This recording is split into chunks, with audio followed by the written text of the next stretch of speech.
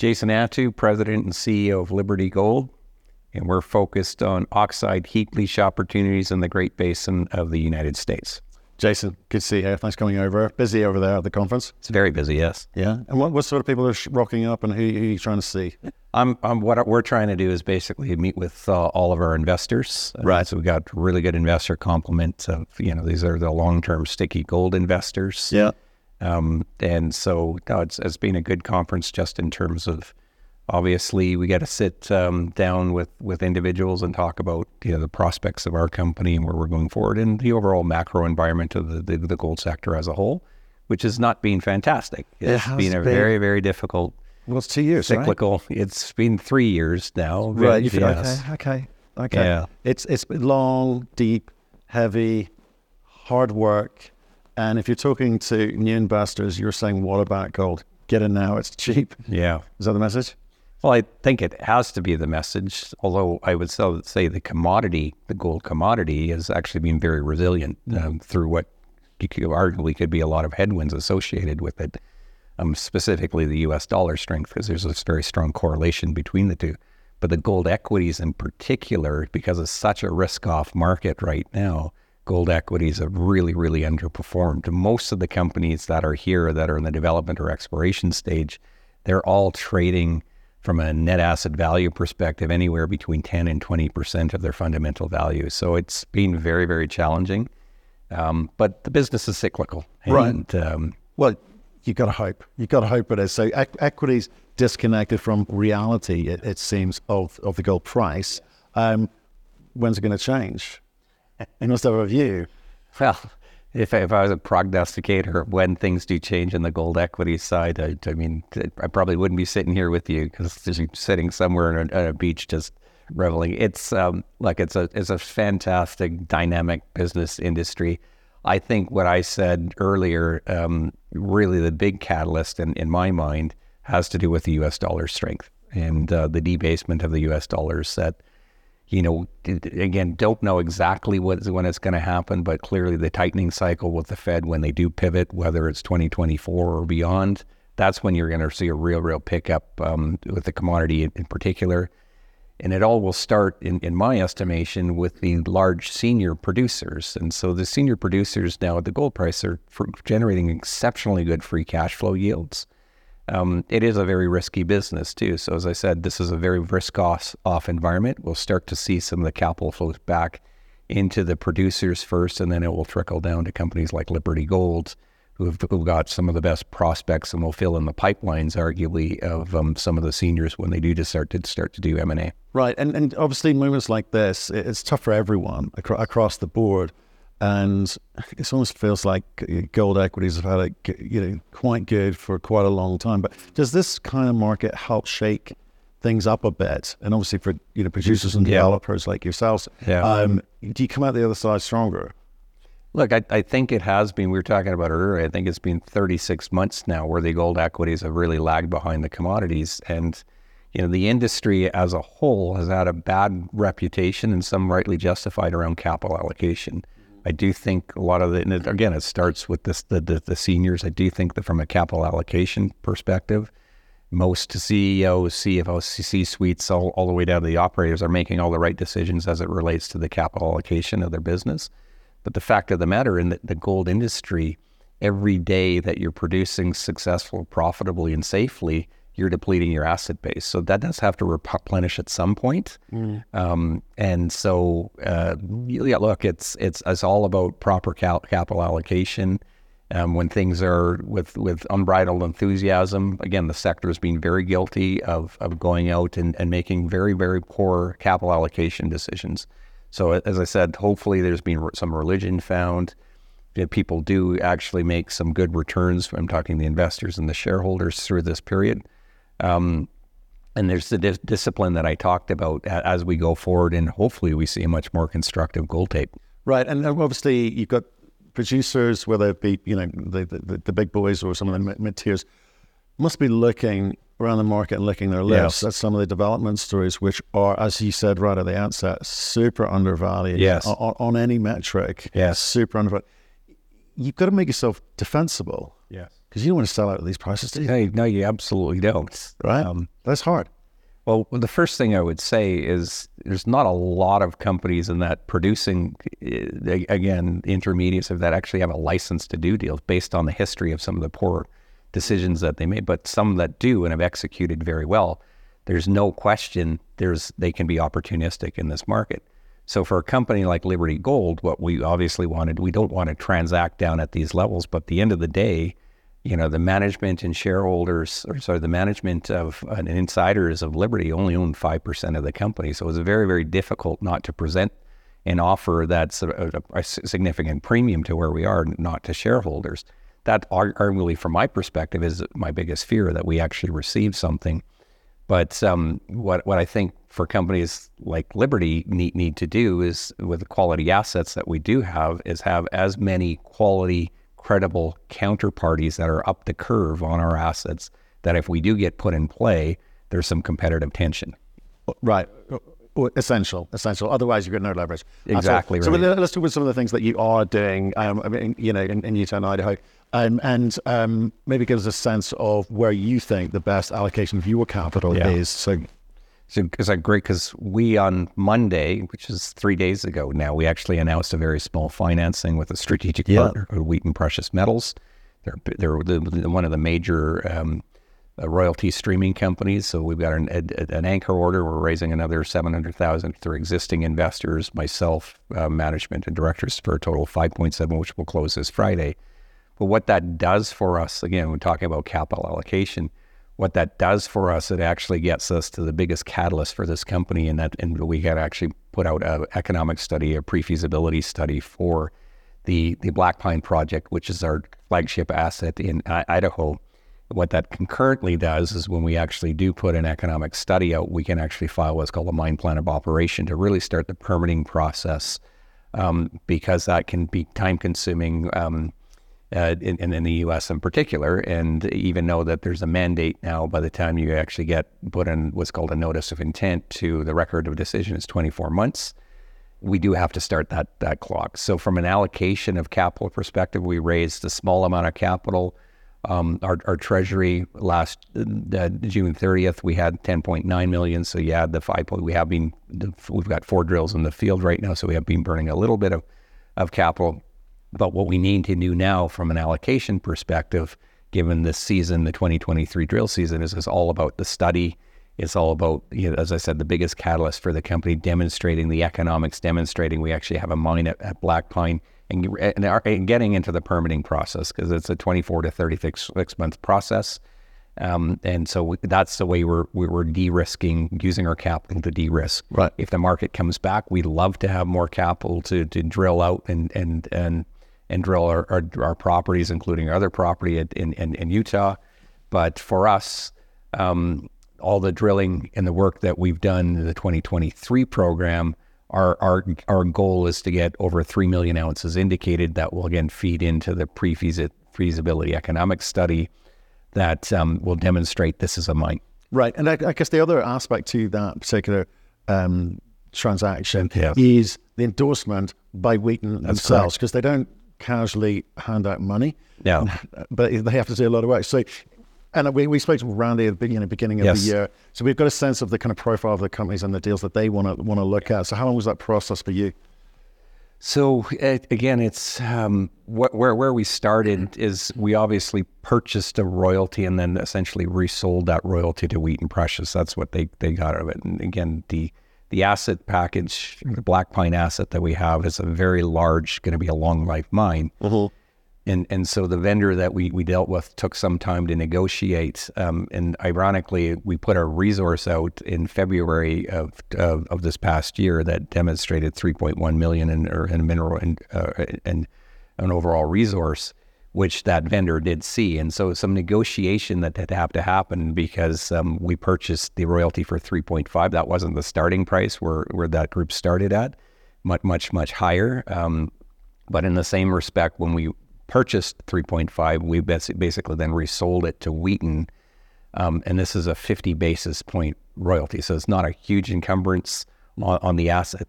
And what we did do, which we thought was a smart thing, is Wheaton also granted us an option to buy back half of that. So it's 25 basis points to have an overall royalty interest of 25 basis points as the mine going forward for the same implied value that we purchased and then resold to Wheaton as of what we announced on Monday. So again, I think it was a creative deal for capital that we did need, a good endorsement.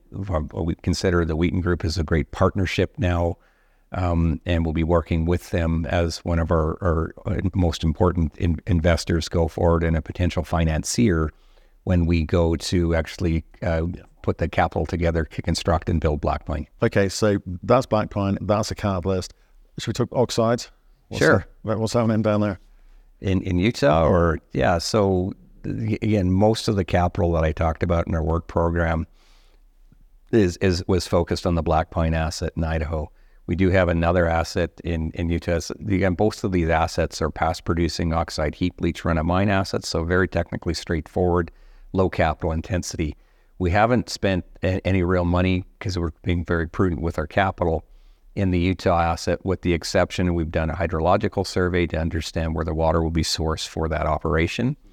In addition, what's gone on is there's a proposal between the BLM and what's called SITLA, which is a schools trust of Utah, to do a land swap. And effectively, we're part of that. We're piggybacking on the process, and it all revolves around a national monument called Bears Ear National Monument, which effectively would swap some of the SITLA land that resides within that national monument, swapping it out with the BLM land that we have at our Goldstrike asset. But the meaning would be, if and when, and it's got congressional committee approvals now at the Senate, if that does get approval, what that implication for Liberty Gold is, we wouldn't need to go through a federal permitting process. It would stay within the state of Utah. Yep. And so that basically halves the time. You still have to obviously prove up to all the right things in terms of the environmental impact, but the overall time frame to get a permit is about half the time frame if you go through the federal process.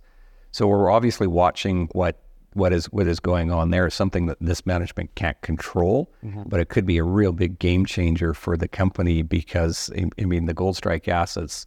It has an economic study on it, but the economic study was done in 2018, so that will need to be refreshed because it is certainly dated. And it's not as big as Blackpine. What the economic study demonstrated is a 7 to 8 year mine life, 75,000 ounces per year. Blackpine is, from what we're seeing right now, conceptually, based on the 3.1 million ounces we have, is at least a 15 to 17 year mine life. Average annual throughput of about 190,000 ounces. It gets beyond 200,000 some years that we're trying to smooth that out as well. So it's not the same scale, we would argue, but the difference is the timing to actually get to production. Goldstrike would essentially move in front of Blackpine. That wasn't kind of our initial assumption if this land swap goes forward. So we're obviously very keen in seeing the development there.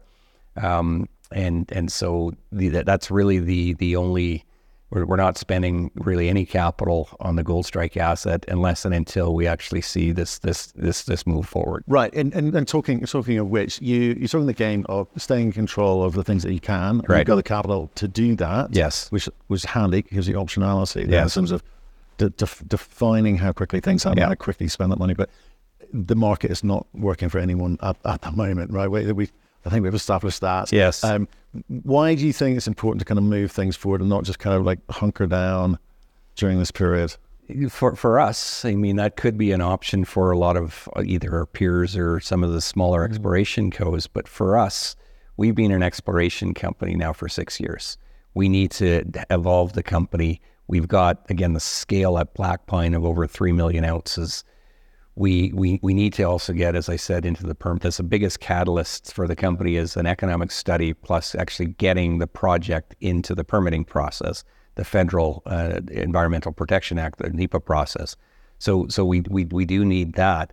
But you're absolutely right. If you think about from a capital allocation perspective, right now, most of the companies, including ourselves, I mean, between the two projects, the Oxide heap leach projects, our endowment's 4.3 million ounces.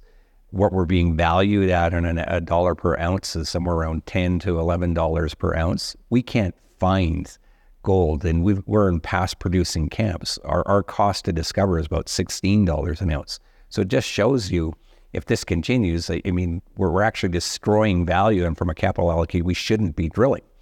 And so to your point, I mean, there are very likely a lot of discussions going on in boards and boardrooms, whether you just shut everything down and hunker down until you see a more receptive market that values these assets appropriately. Well, absolutely. I mean, because you talk about, you're using the word catalyst, and I think, historically, when you use the word catalyst, it refers to an expected change in share price appreciation.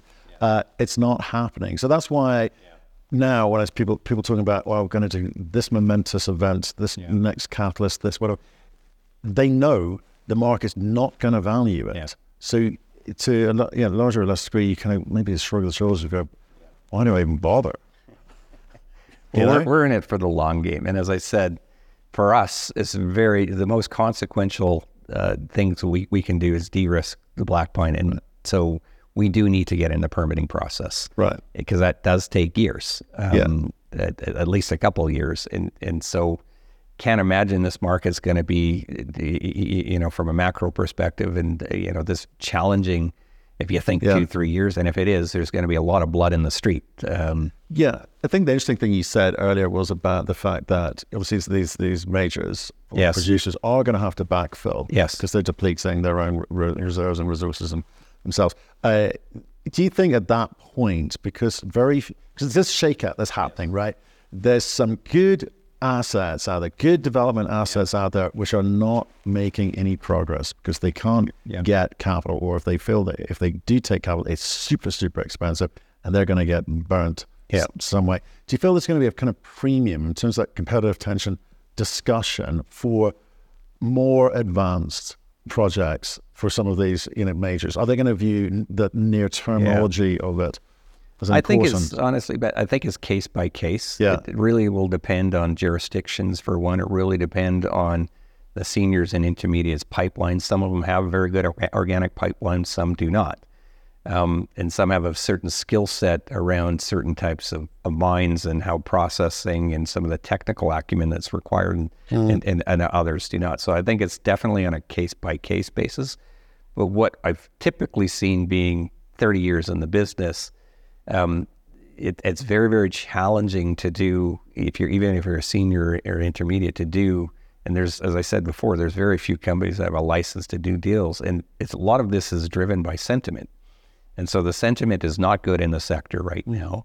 But as soon as we see a change in sentiment, all the boards of the various producing companies are going to be asking, well, what's the next stage of growth here? How are we filling in our pipeline? But you do need some momentum. You do need some positive sentiment, with the exception, as I said, with a few companies that do have a license to do transactions down here. But I think that's kind of certainly true for the last 30 years or so. But I think, remember, gold price is pretty darn good at the moment, right? Yeah. So in terms of that discussion at board levels, at those producers, wouldn't you be thinking, well, it's not going to get cheaper than this? Surely, look at the gold price, because what we want is producing ounces, because we're selling it at quite an attractive rate at the moment. So I'm trying to make sense of the gold market. Okay? Normal rules, as a banker, normal rules, I would have had a whole set of things that would happen. I know what I could do. If this happened, I can do A. If this happens, I do B. It doesn't follow those rules anymore. And I think, do people need to kind of rethink the way we view gold and gold mining? Like, I think the gold mining business, I worked for a producer for a number of years. It's a damn hard business. There's things that operationally can go. So it requires some really good operational expertise and excellence and acumen. So that would be kind of the first point. And so the other thing that I would say is, again, the companies that are, even though we've got a pretty robust gold market, they're still facing a lot of inflation. So their costs have not abated. And so the margins that I talked about earlier, even though they're getting good free cash flow yields, when the inflation starts to temper, and that's already started to happen, those margins should hopefully expand, which will create some of the momentum, as I said. So it becomes a little bit of a self-fulfilling prophecy. But the gold market's got a great future. There's no question about that. There's very few discoveries being made. Again, from the seniors to the intermediates, they do have to replenish their pipelines, and if they don't have a lot of organic properties and projects in house already, they have to. And we're seeing that. We're seeing engagement with seniors and intermediates with companies like Liberty.